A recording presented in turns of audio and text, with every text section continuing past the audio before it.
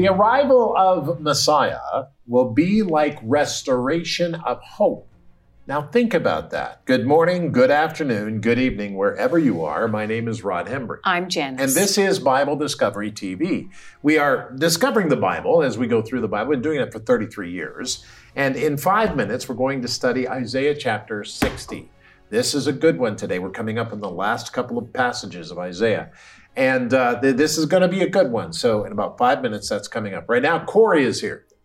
Well, today, Mom and I are going to be discussing more in depth these robes of righteousness, the clothing that Isaiah 61 tells us that we desperately need. Ryan? Well, today my focus is on Isaiah 61, which has both a short-range prophecy as well as a long-range prophecy. All right, so this is really interesting as we discuss Isaiah because we're in the last chapter of Isaiah, and it's really something. So take your Bible guide out, turn to it, and let's discover what God said.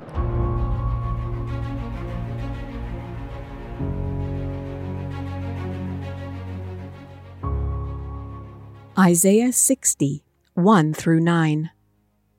Arise, shine, for your light has come, and the glory of the Lord is risen upon you. For behold, the darkness shall cover the earth, and deep darkness the people. But the Lord will arise over you, and his glory will be seen upon you. The Gentiles shall come to your light, and kings to the brightness of your rising. Lift up your eyes all around and see. They all gather together. They come to you. Your sons shall come from afar, and your daughters shall be nursed at your side. Then you shall see and become radiant, and your heart shall swell with joy, because the abundance of the sea shall be turned to you. The wealth of the Gentiles shall come to you. The multitude of camels shall cover your land, the dromedaries of Midian and Ephah. All those from Sheba shall come. They shall bring gold and incense, and they shall proclaim the praises of the Lord. All the flocks of Kedar shall be gathered together to you. The rams of Nebaioth shall minister to you. They shall ascend with acceptance on my altar, and I will glorify the house of my glory. Who are those who fly like a cloud and like doves to their roosts? Surely the coastlands shall wait for me, and the ships of Tarshish will come first to bring your sons from afar, their silver and their gold with them, to the name of the Lord your God, and to the Holy One of Israel, because he has glorified you. Isaiah chapter 60, verses 1 through 9. Only 2 days left in the book of Isaiah before we enter into the book of Jeremiah. It's very interesting. Isaiah 60 to 63, 61, 62, 63. 4 chapters today. And I believe that Isaiah 60 highlights a promised time of a messianic reign, a reign of Jesus Christ, really, a reign to Israel and the world. Now, while some take this more metaphorically, in a metaphoric way, I see it as an event to happen in the future during what has been called the 1,000-year reign of Christ. Looking at chapter 60, we see the joy and gladness that many nations feel as they come under the reign of Messiah. What an amazing time it would be to be alive during the physical reign of Jesus Christ, the actual physical reign. Isaiah 60 verse 5 states it this way: "Then you shall see and become radiant, and your heart shall swell with joy, because the abundance of the sea shall be turned to you. The wealth of the Gentiles shall come to you." Close quote. There will be no holding back for the kingdom of God. This is a monumentous time for all believers in Christ. Praise the Lord. Now, this is fascinating. I believe that, in fact, we will be rescued by God from the time in the future by something called a catching up. But nevertheless, It's really important. Now today, the reign of Christ. I'm going to teach this as I believe it, as the actual reign of Jesus Christ. Now, take your Bible guide and turn to chapter 60, if you would, the reading today. And if you don't have a Bible guide, you can call us or write to us, and we'll send you one, or you can go to BibleDiscoveryTV.com. Click on the page. It'll take you to a donate page. Thank you for your donations. And then it takes you to a page where you can download it exactly like we printed it, and you can have it with that donation. So that is very, very good. Now, I would pray, and I want you to pray with me, that we read the Bible so that God speaks to our hearts. Father, help us today. In the name of Jesus Christ, by the power of your precious Holy Spirit, come into our lives. Help us to hear you today and understand the Word of God or the Bible. This is what we pray. Move on our hearts and show us your way in Jesus' wonderful name. And we said together, all of us said together, amen. Now, look at this. This is great. It says, arise and shine, for your light is come, and the glory of the Lord is risen upon you. For behold, the darkness shall cover the earth, and the deep darkness the people. But the Lord will arise over you, and his glory will be seen upon you. The Gentiles shall come to your light, and kings to the brightness of your rising. Which brings me to this point. The arrival of Messiah will be like a rescue from hopelessness. I want to tell you, look at the world now. That's easy to see. We must pray for as many as possible to come to Christ. That defines our passion.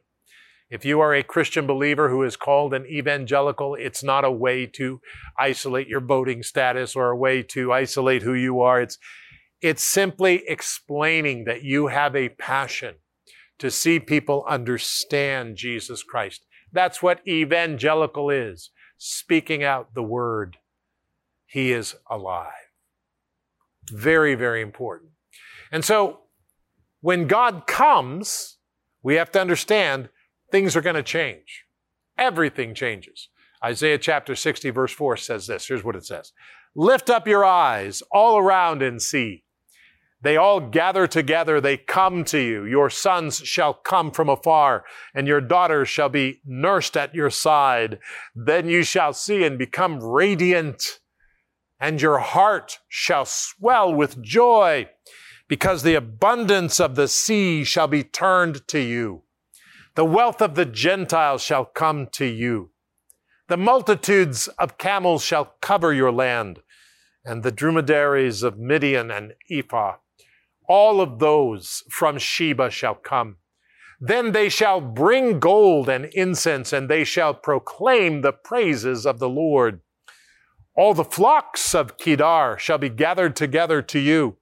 The rams of Nebaioth shall minister to you. They shall ascend with acceptance on my altar, and I will glorify the house of my glory. Oh my goodness. The glory of God will be radiant in the future. We must remember the prophecies of the future. They are bright. The prophecies of the future are bright. Everybody talks about prophecy and the evil that's going to happen, but wait a minute. Don't stop there. The prophecies are very bright. Jesus Christ, there's going to be no question. Is God alive? That you can see God. He's alive because he's right there. That's how his reign's going to be. Isn't that something? That is absolutely stunning. We need to pay attention to that. All right, let's go on to the next verse, chapter 60, verses 8 and 9. Here's what it says. Who are these who fly like a cloud and like doves to their roost?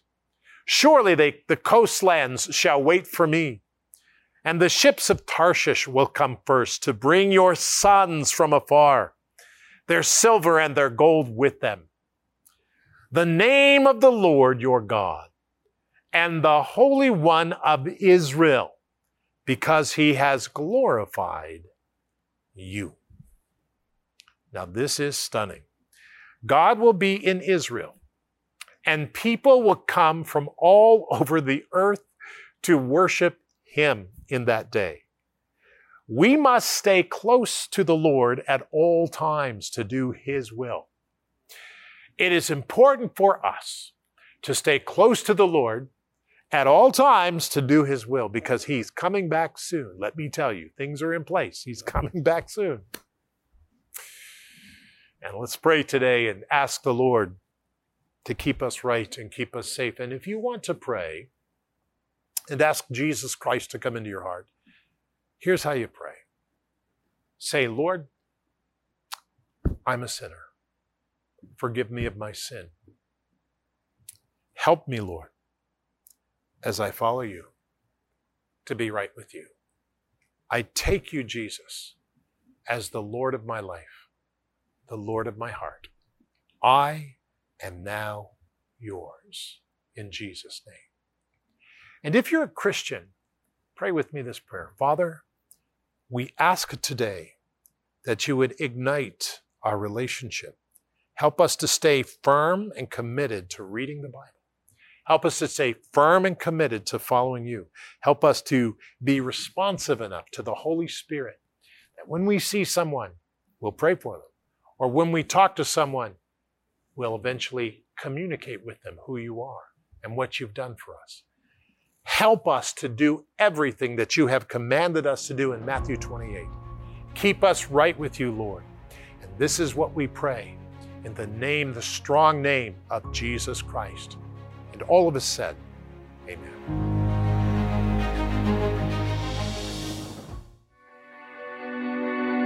Hi, Rod Hember here. We go through the Bible every year from Genesis 1 to Revelation 22. Now, you can join us and watch at the time you like by searching Bible Discovery TV on the Roku box or on Amazon Fire TV. Anytime you want to watch us, we're there. Get a hold of it. Watch us anytime you want to.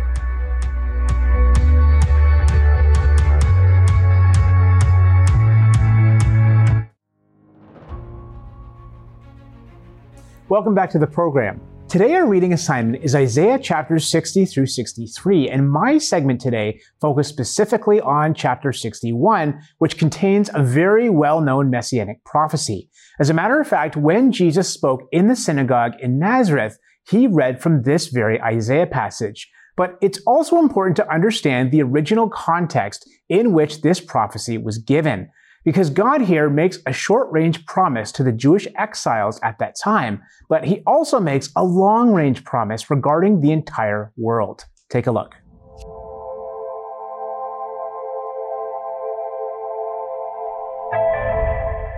Under the inspiration of the Holy Spirit of God, the prophet Isaiah proclaims that the Spirit of the Lord God is upon me, because the Lord has anointed me to bring good news to the poor.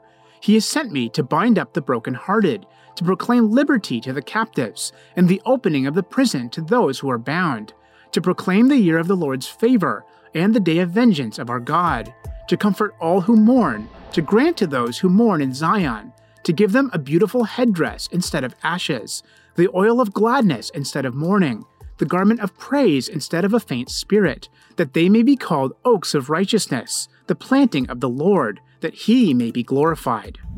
Although the immediate context of this prophecy involved God's promise to release the Jewish people from the bondage of exile, it also looked ahead to the bigger picture, when God would release the entire world from the bondage of sin through a Messiah or a Savior.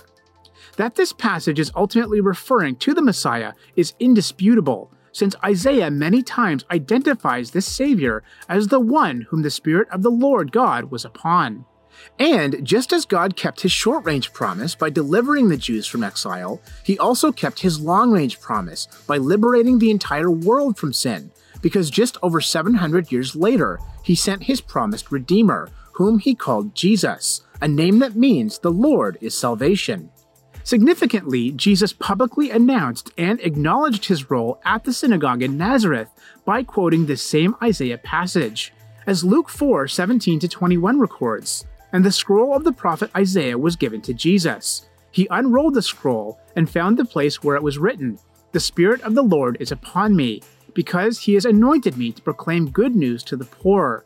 He has sent me to proclaim liberty to the captives and recovering of sight to the blind, to set at liberty those who are oppressed, to proclaim the year of the Lord's favor." And Jesus rolled up the scroll, and he began to say to them, "Today, this scripture has been fulfilled in your hearing." While Jesus clearly identifies himself as the promised Redeemer of the world whom Isaiah saw, notice that he doesn't finish the passage. As a matter of fact, Jesus stops mid-sentence just before Isaiah mentions God's day of vengeance. Why? Because while the first portion of Isaiah's prophecy was fulfilled through Jesus' first coming, God's judgment of the wicked and his physical kingship over the world is reserved until the second coming, where Jesus will come not as a sacrificial lamb, but rather as a conquering lion. So in this passage, God promises coming deliverance to the Jewish exiles at that time, but he also promises deliverance to the entire world from sin and death through the Messiah, Jesus. This was accomplished during his first coming through his perfect life, death, and resurrection. But notice that there's still more of this prophecy remaining to be fulfilled. Jesus indicated this by stopping partway through this prophecy. During his first coming, Jesus proclaimed liberty to the spiritual captives and recovered the sight of the spiritually blind. And he set at liberty those who were spiritually oppressed. And he proclaimed the year of the Lord's favor. But still to be fulfilled is the day of God's vengeance on the wicked and the comforting of the mourners. Now, this will be a time when God deals with evil and establishes righteousness and justice on the earth. And Jesus will rule the world as the King of Kings and the Lord of Lords. It's interesting because Jesus Christ reads Isaiah 61 in the synagogue at the beginning of his ministry. And then he stops. And there's a comma. Now, comma is a punctuation mark that means you just stop. You're going to, carry on in a moment. And the idea here is that God stopped, and it's like we're in pause. Mm-hmm. That's right. Yeah. This is the time in which we live today. We are paused so that God can collect those who respond to him, the Gentiles. That's right. And Paul says in Romans chapter 11, listen, God has not forgotten Israel. But because Israel has turned away from Jesus Christ, God is allowing the Gentiles to come in. And Josephus, not a good historian from the Jewish point of view, said that the Christians were essentially the 13th tribe. Very interesting. And at some point, the comma's over. And the time changes and things go very different because the next portion of Scripture is very interesting. Yes. And thank you, Ryan. That is really something. Okay. Corey, go. Okay, so Mom and I were talking about Isaiah 61. Mm-hmm. And we too automatically, our minds travel to Jesus in Luke 4 when he's handed the Isaiah scroll in the synagogue, and he reads from Isaiah 61, and such is fulfilled today. In his life, in his ministry, he's claiming to be the Messiah. The Spirit of the Sovereign Lord is on me because the Lord has anointed me to proclaim good news to the poor. He has sent me to bind up the brokenhearted, to proclaim freedom for the captives and release from darkness for the prisoners, to proclaim the year of the Lord's favor and the day of vengeance of our God. And it goes on. And then when we get down into the last few verses of Isaiah 61, we see something really cool again. On yesterday's program, we talked about clothing as a symbol and what that means spiritually for us. And then we hit verse 10 and 11 and listen to this.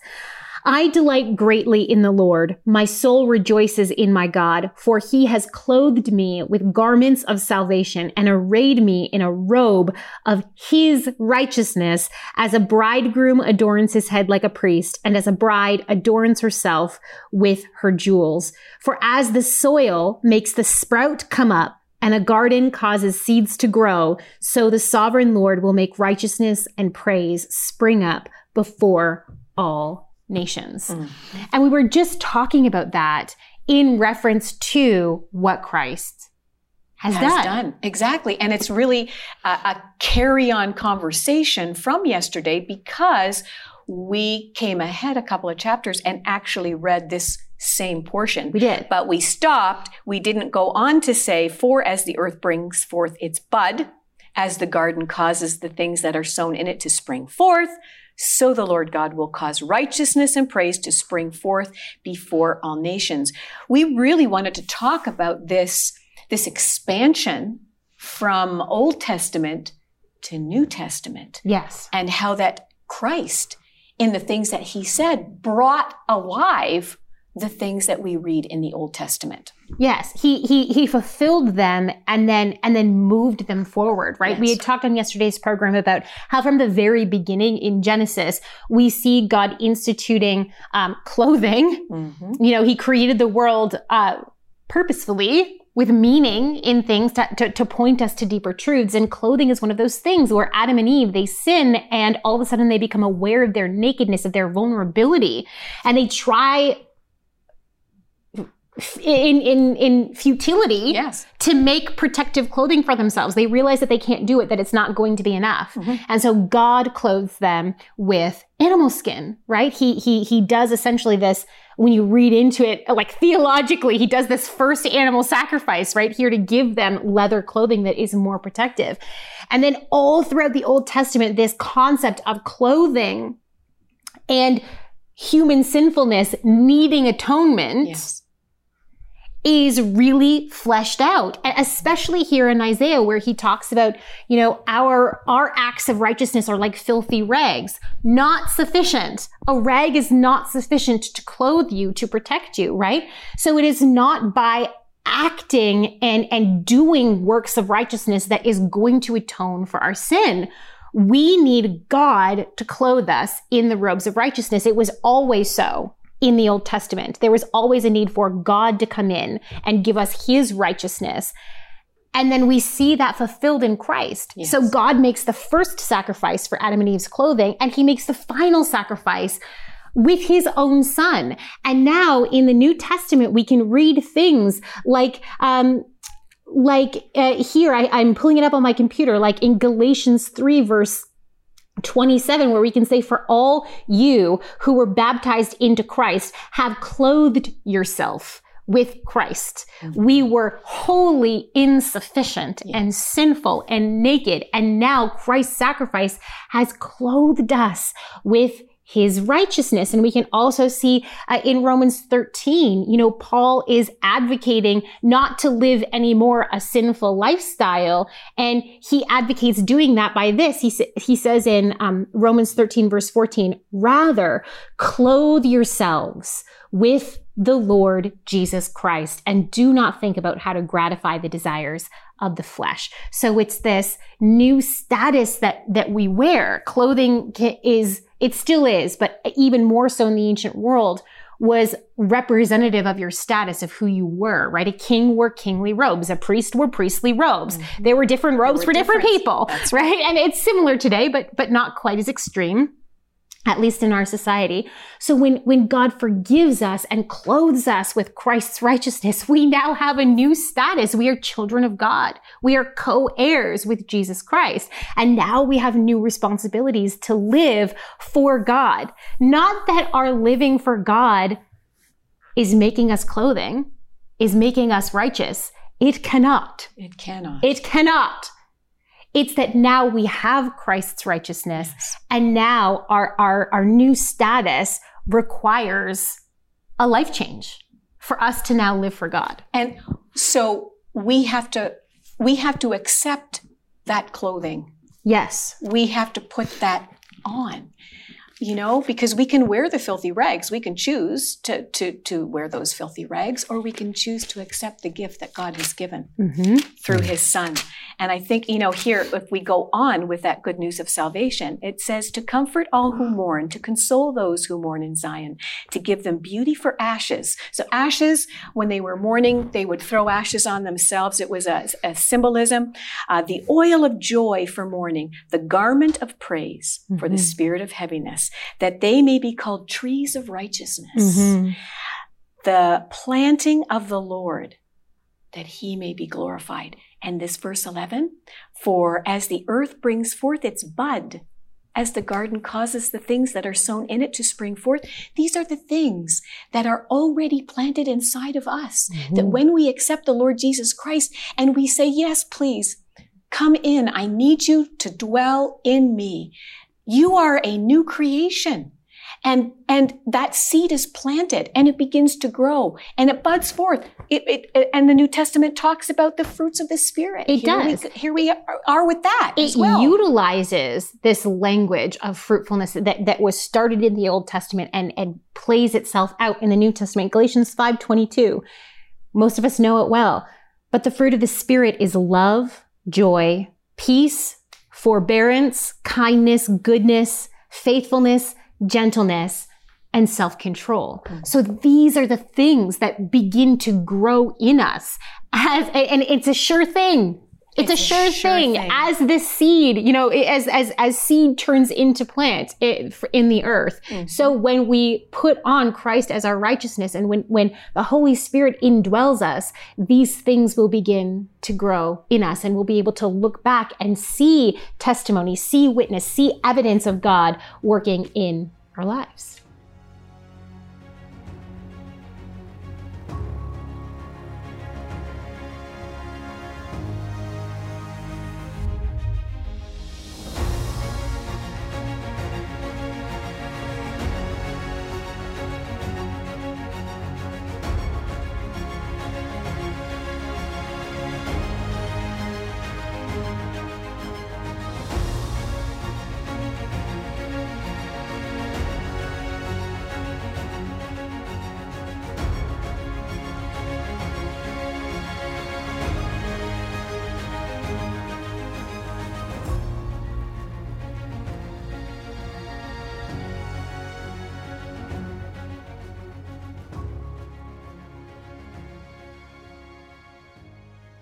Let's pray for Japan today. Father, we pray for the Japanese people, wonderful people. Help them to know who you are. We pray for the churches there. There are no churches on the properties, but Lord, we pray, or there's not many. We pray, Lord, that they would respond to you and come to you, that you would bring a revival there in this time. Bring a stirring up of your Spirit in Jesus' wonderful name. And Lord, I do pray for the future, and we agree together. Help us to keep in touch by reading your word.